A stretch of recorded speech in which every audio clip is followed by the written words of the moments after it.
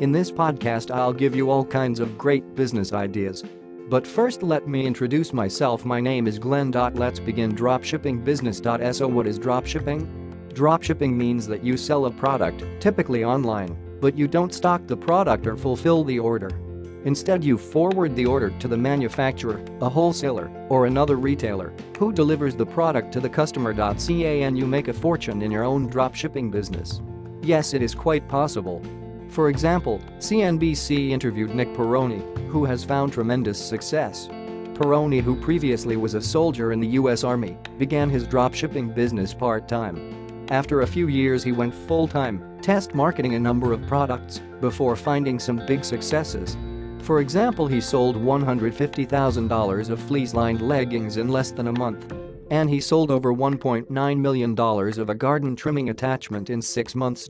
So the big question isn't can you make a fortune in dropshipping, but rather will you make fortune? Like in any business, you will increase your chances of success hugely if you first learn how to start a business and if you carefully evaluate the market, your potential customers, your competitors, your potential products and your possible sources.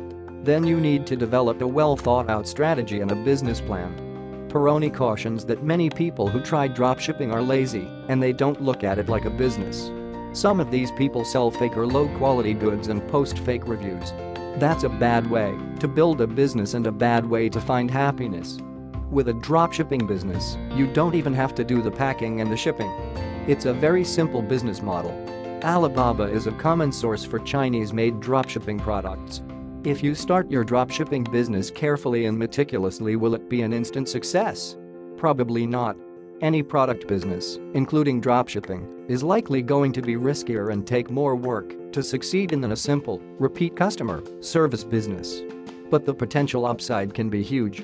You are almost certainly going to have to test and tinker with different products, different sources, different pricing, different ad copy and different ad venues to make a go of it.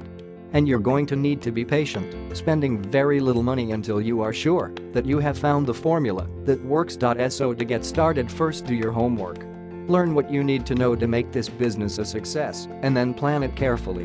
Begin with a very few, carefully chosen products.